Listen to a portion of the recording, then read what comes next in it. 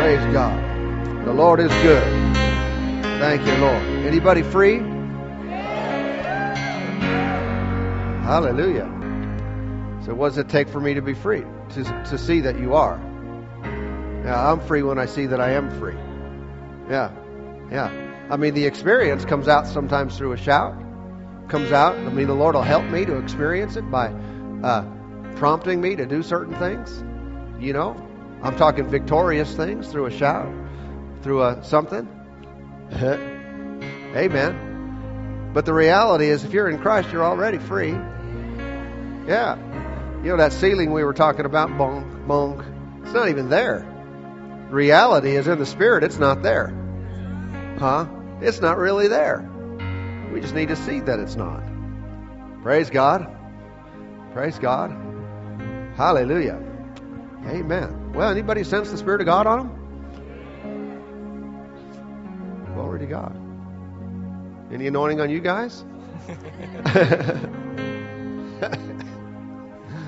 Glory to God. Well, thank you, Lord. Thank you, Lord. Father, we're just so thankful tonight for freedom. We're thankful for victory. We're thankful for the work of God in our lives. Lord, we acknowledge you in your presence. We acknowledge your greatness. Thank you, Lord. We thank you for your greatness working in us now.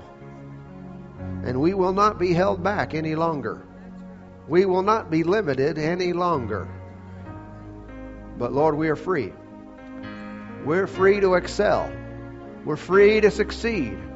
We're free to experience.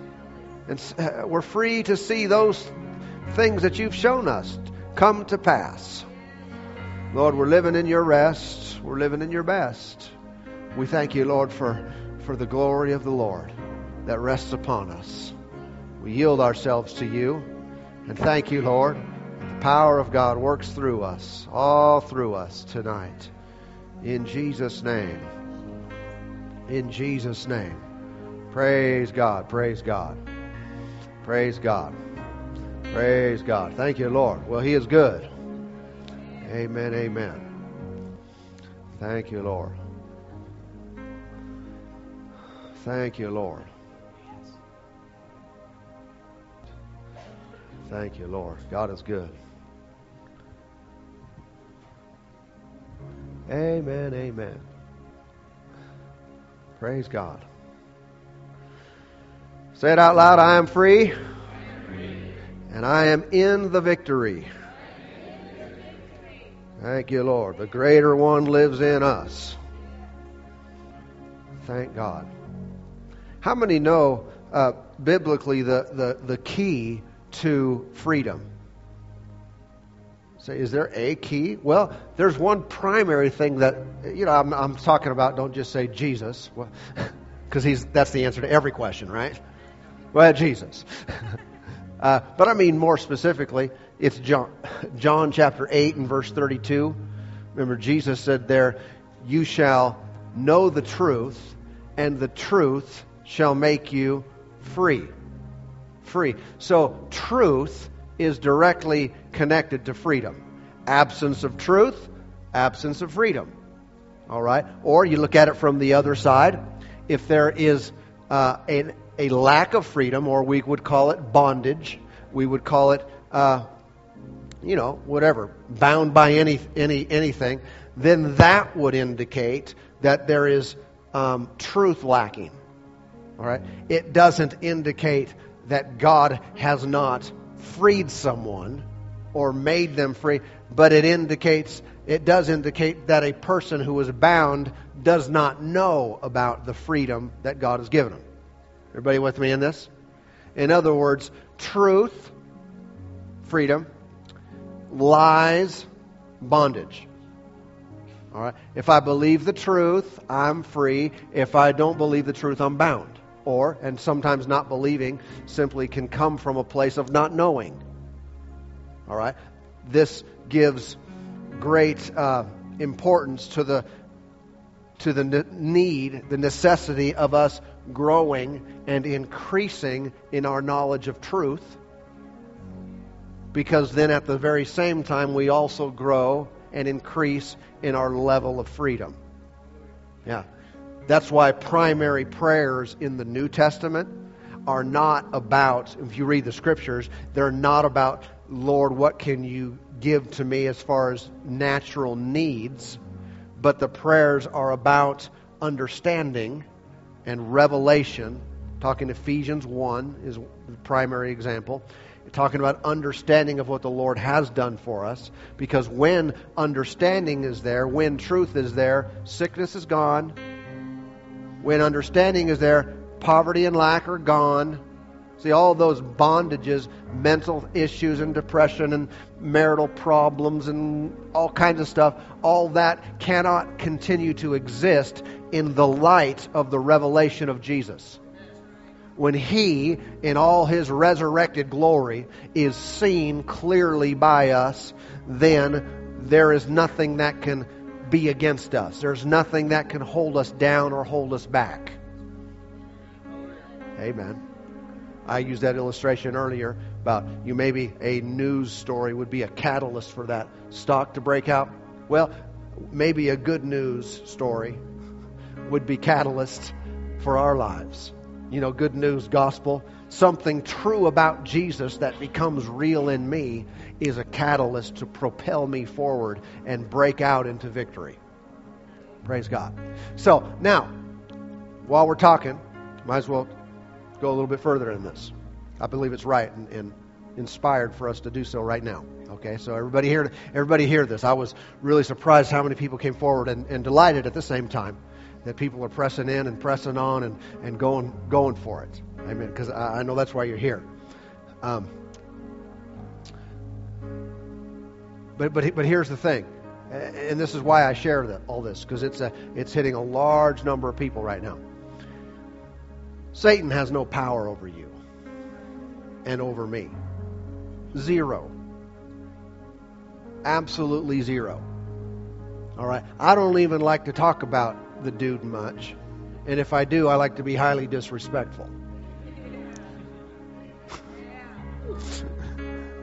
Now I'm aware of the fact that the angel, Michael, said the Lord rebuke thee and so forth, but I'm not an angel, and I don't mean that in a bad kind of way.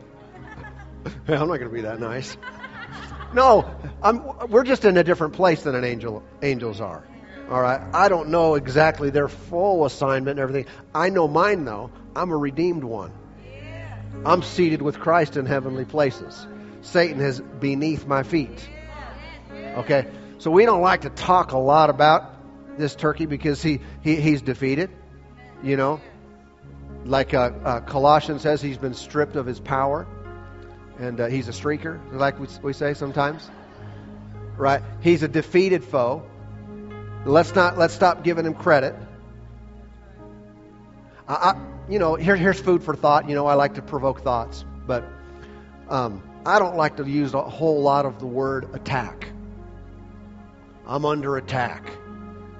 I've just really been under attack, and I'm not saying that it's absolutely totally incorrect. But here's the thing: under attack by who? That little twerp that Jesus defeated. That powerless being that once was something special but turned his back on God, and then through the redemptive work of Christ, Jesus went into his own backyard, took the keys of death, hell, and the grave. Come on now. And authorized you and me as the church of the Lord Jesus Christ to go forth in His name. You mean that guy's attacking you? Oh, no need to even discuss that then. Because seriously, that's no big deal. I mean, if God were attacking you, you'd have some trouble. But thank God He loves you. Thank God He's on our side. We're on His side. We're in the same family. But the devil attacking someone, whatever. That's like a full-grown adult and, a 3-year-old comes up. How little kids sometimes, they might attack you. It's like, I'm just saying there's no match. There's no match. Greater is He who's in you than he who's in the world. He who's in the world, right? And so I'm saying this. Jesus revealed and told us about how truth makes us free, And so, what would be the primary target then of the devil? No, you already know where I'm going, but if he has no power because Jesus stripped him of all his power, removed his authority to dominate mankind, if Jesus really did that, he's really defeated, then what can he do?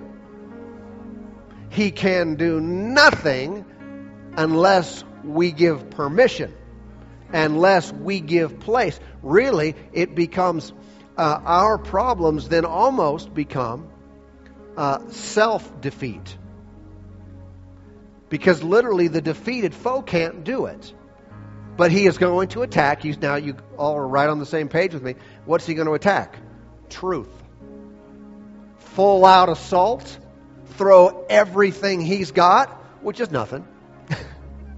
But you don't understand what he can do is lie. Jesus called him the father of lies. There is no truth in him. And so what is he going around doing? Lying. Lying to you, lying to me, throwing thoughts. Because, when I say he can do nothing, he can throw an idea out there. I remember a friend of ours, Joe Morris, was sharing the story. I believe he shared it in our church, and I can't say it exactly right, but he was ministering in a church, and he was out in the lobby afterward, and I hope I'm telling his story right, but just forgive me if I get it wrong. I'll get the gist of it right, because that's why I'm telling it. But anyway, there was some individuals there, and he heard this person, and they were talking about the leadership in the church, and they were saying, "Yeah, this person shouldn't be in this position. I should be doing that. And this person doesn't know this. I know this, and I should be doing this." And this person thought he was just talking out of his own mind, getting his own ideas. But what Joe saw, there was a demon sitting right on his shoulder, feeding him every line. He would hear the demon say it, and then this person would just be a mouthpiece to it, and they would speak it out. And they were taking that offense and spreading it and causing division to come in the church, in this particular church. So why do I say that? Well, that's all the devil can do. How many know if we didn't listen, if we didn't go there and believe these things and listen to him, he would have no voice. He would have no place. He would have no power. But he's trying to work against you and against me to simply believe things that aren't true. Amen. Because if you know the truth, you'll be free. And if you believe a lie, you'll be bound. So lie, lie, lie, lie. That's what he does. Liar, liar, pants on fire. Hanging from a telephone wire. That's all he is. So here's what I think would be of great importance to us is to educate ourselves, if you will, draw upon the Spirit of God, pray that prayer from Ephesians 1. Give me revelation so I can see and discern right from wrong, truth from error. Right? The thing is about our day, though, I believe we're living in the last days. I don't know if we just have a few years left or a few decades left or I don't know exactly, but I believe we're in the last days. And the Bible gives us a lot of insight. The Lord gave people direction way back then in the first century of the church, gave words, prophetic words that pointed to our day in our time. And He told us some of the things that were going to be happening. Look in your Bible with me for a moment to 2 Timothy chapter 3. Everybody okay?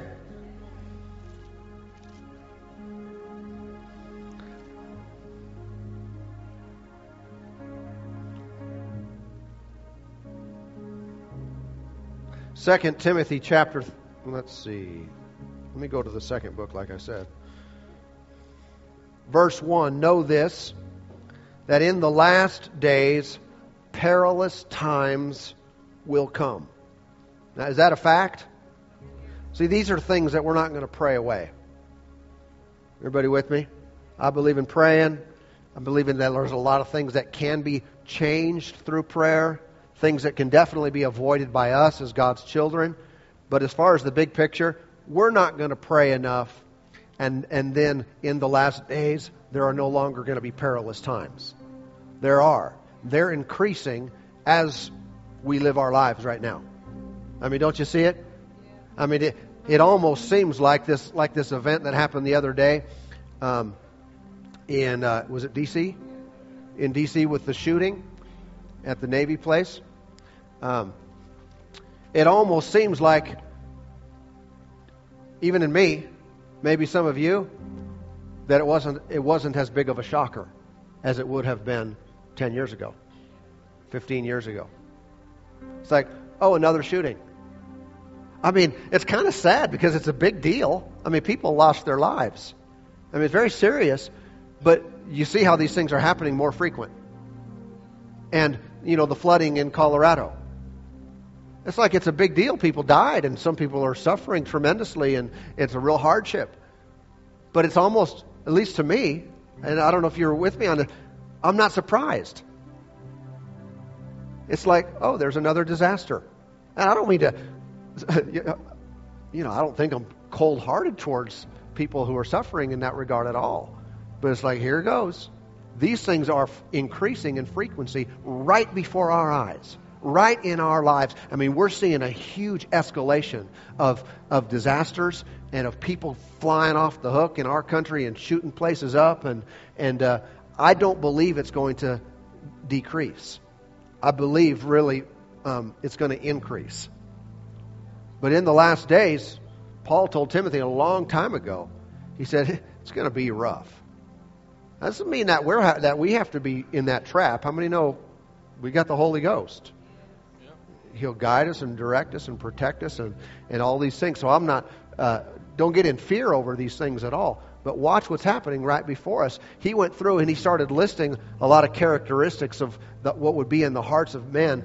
He said, for men will be lovers of themselves, lovers of money, boasters, proud, blasphemers, disobedient to parents, unthankful, unholy, unloving, unforgiving, slanderers, without self-control, brutal, despisers of good, traitors, headstrong, haughty, lovers of pleasures rather than lovers of God.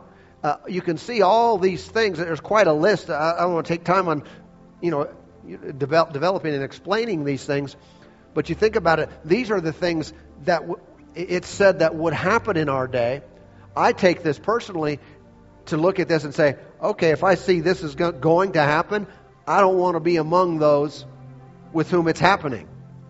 I don't want to be the one who has these characteristics in my life. But I know I'll be tempted. You know what I mean by that? I know I'm living in a world where these things are going to be happening in the lives of a lot of people. I don't want to fall in the same trap that they're falling into. This is one of the advantages we have. We have foresight. We know these things are coming. We know these things are happening and are going to increase. Because think about it. Even in their day, were there people who were lovers of themselves? Were there those who were lovers of money? Could we go through all those things existed in their day. So what he must be talking about is an escalation. It's going to be more commonplace. It's going to be very frequent. And it's going to cause a lot of problems in the earth. He went on to say, at the end of this, verse 5, he said, having a form of godliness but denying its power. See, that would be a characteristic of our day too. People they'd have a form, we might say a religion of godliness, but they wouldn't have the power of God. What does it say? From such turn away. You see that? Run the other way. I don't want to be a part of that. I don't want to get sucked into that trap. And this is true of our day. Go down a little bit. I don't want to read this all, but look at verse 13. He said, but evil men and impostors will grow worse and worse, deceiving and being deceived. Evil men and impostors. Now, obviously, these evil men and impostors are inspired to do the devil's work. And what is that work? It is deception. They're deceived themselves, and they are deceivers. They are deceiving. Should we be conscious of this? Yes, we should be aware. Not meditate on it all day long, but be aware. One of the primary things that's going to happen in our day is deception. Jesus even talked about how the deception would be so strong in the last days that if it were possible, even God's elect would be deceived. He said it would be that strong. And so this is something we should have our ears attuned to. Okay?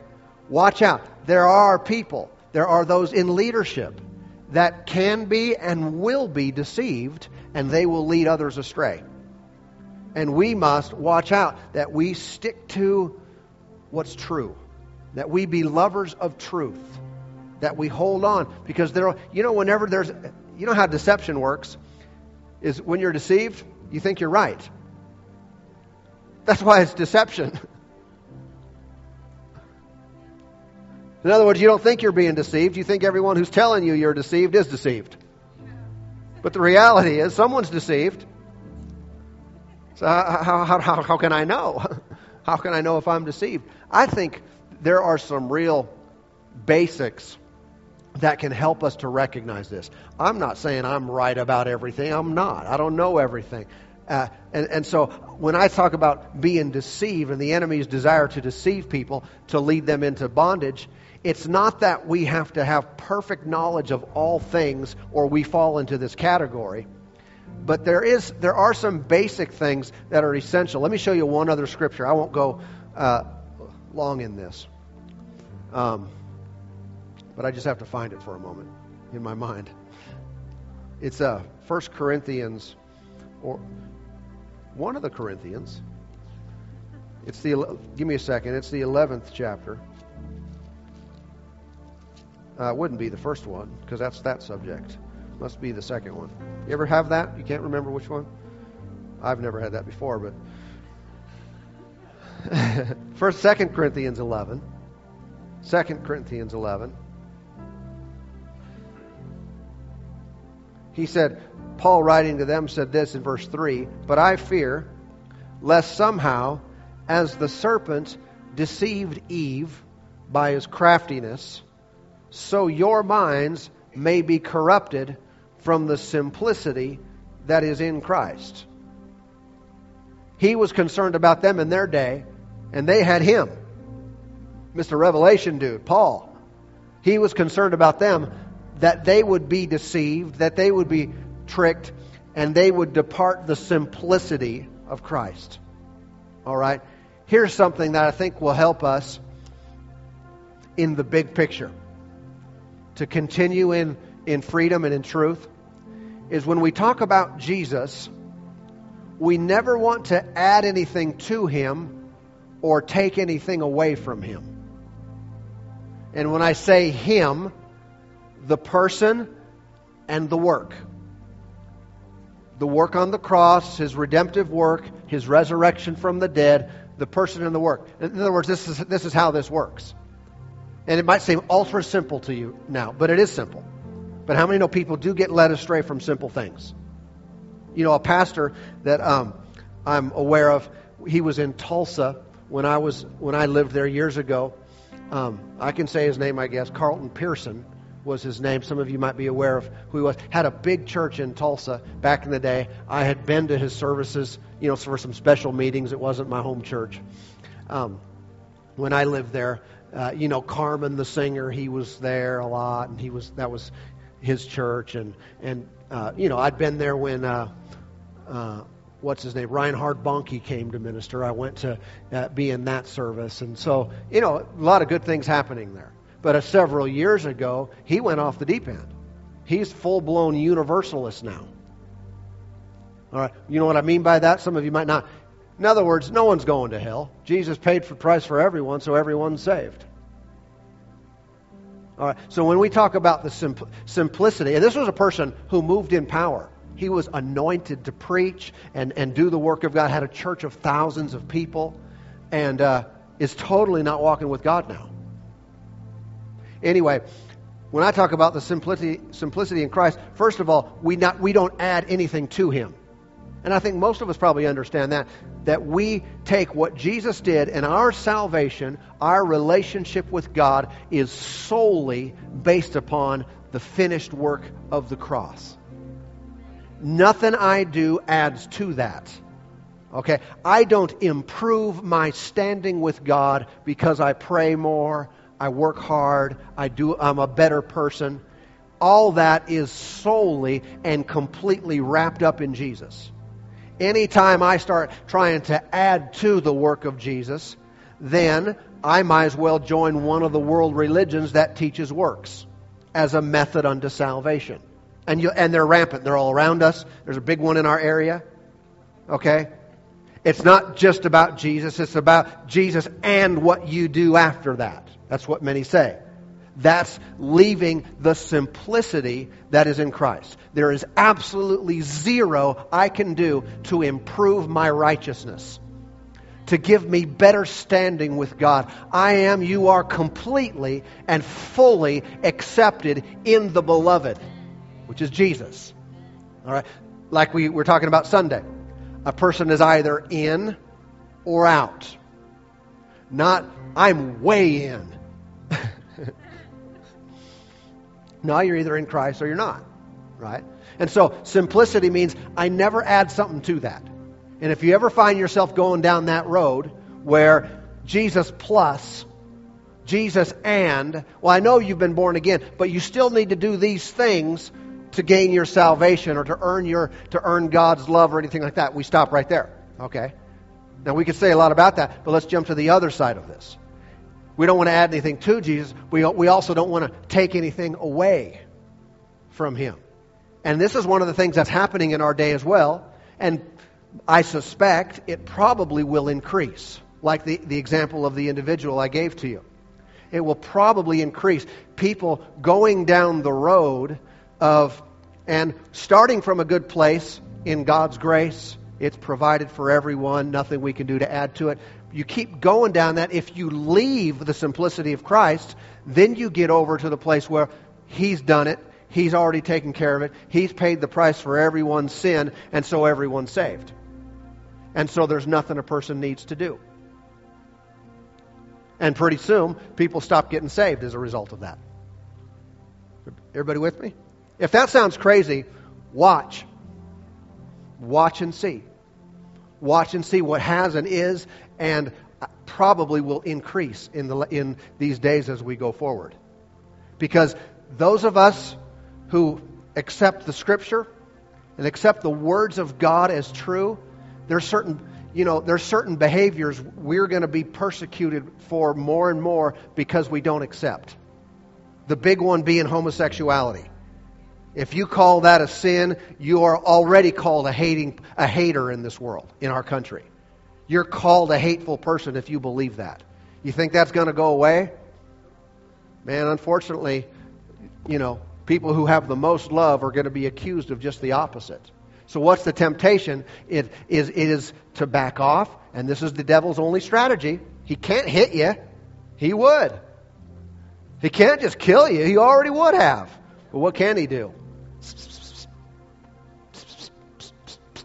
Lie, present a somewhat logical conclusion. He messed with Adam and Eve and said, God just doesn't want you to know everything like He does.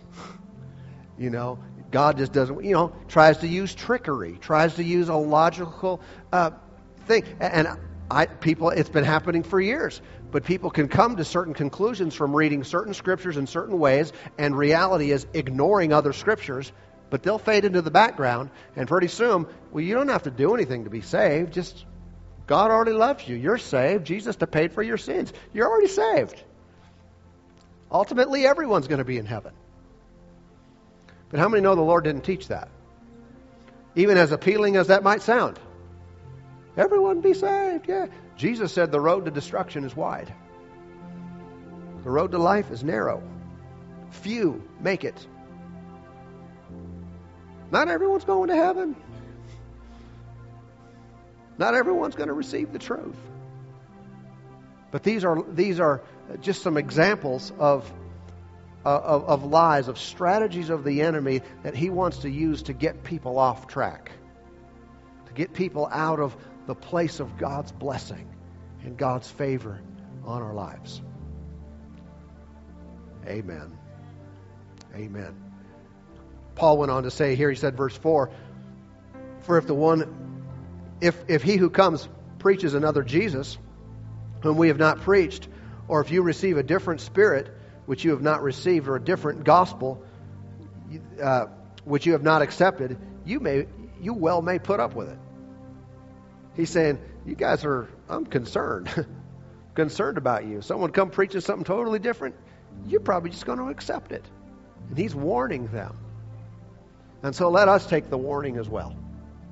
Amen. Let us take the warning and let's stay true. Let's stay strong. Let's stay committed to the simplicity of Christ, to the very words of God, and know that He's not changing His mind. It's not like a government or like our Constitution where you can have a constitutional amendment. There are no amendments to what God has said. If He said it, done. Done. Not going to change. So we just stay with it. Praise God. And knowing the truth, again, can't say that enough. Knowing the truth makes us free. Makes us free. So we keep our guard up. So we keep our eyes open, our ears alert. Lord, give us eyes to see and ears to hear, hearts open and receptive. Right? To receive the words of life, words of truth, revelation of truth that makes us free. Praise God. Praise God. Amen. For whom the Son sets free is free indeed.